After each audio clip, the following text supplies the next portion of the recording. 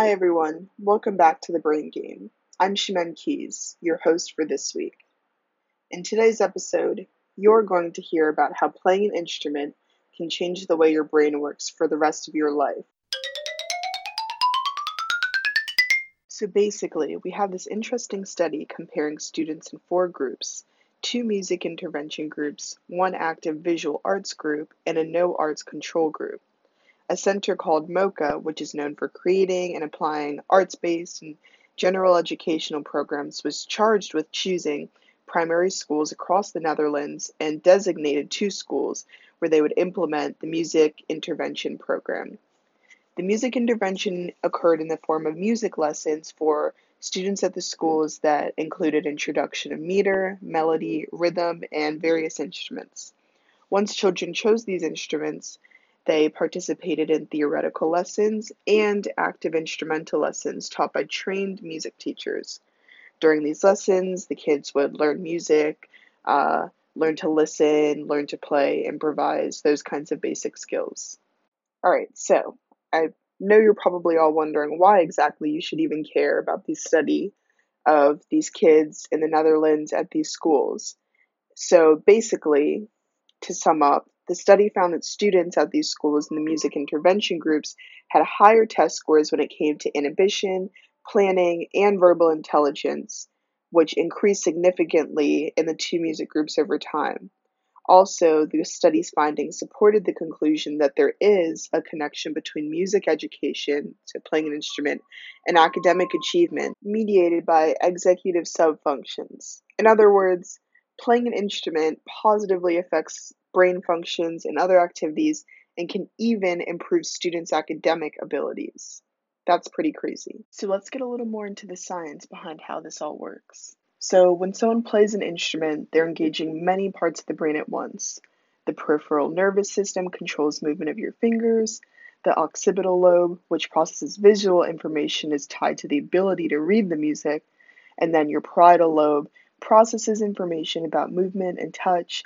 The temporal lobe processes memories and connects them with your various sensations, so smell, sight, touch.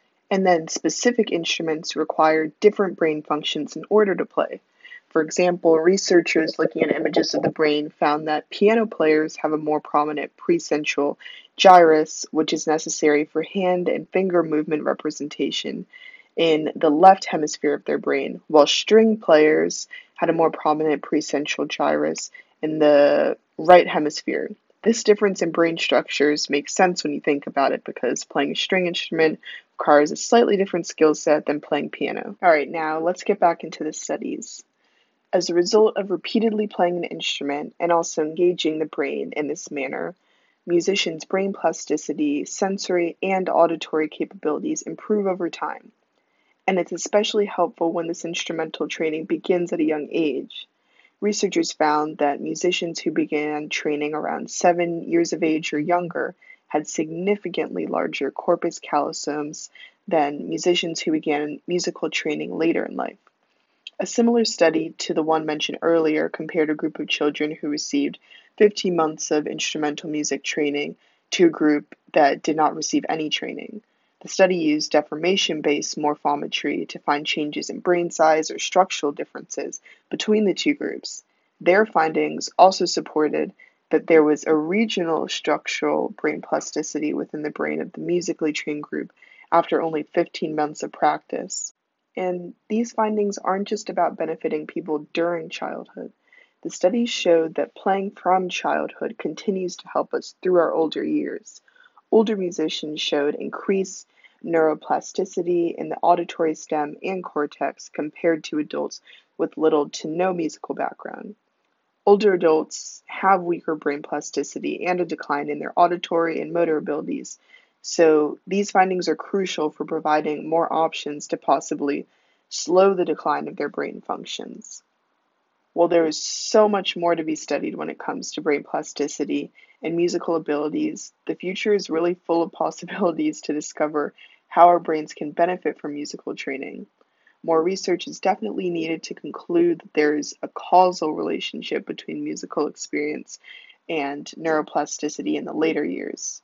Also, even higher resolution morphometric investigations with more direct measures of gray and white matter in the brain will be crucial to gaining a clearer, more accurate picture of why and how brain structure changes in musicians. Some scientists have stated that musical training might be a useful cognitive training to promote enhanced brain functions in a lower cost, efficient manner. Music might even be a tool to combat the effects of brain diseases that affect cognitive abilities in older years. This is a pretty cool field to follow as more pieces get put together to uncover the larger implications of instrumental study. And in the meantime, maybe even consider starting to study an instrument if you haven't already. It seems like your brain would definitely thank you for it.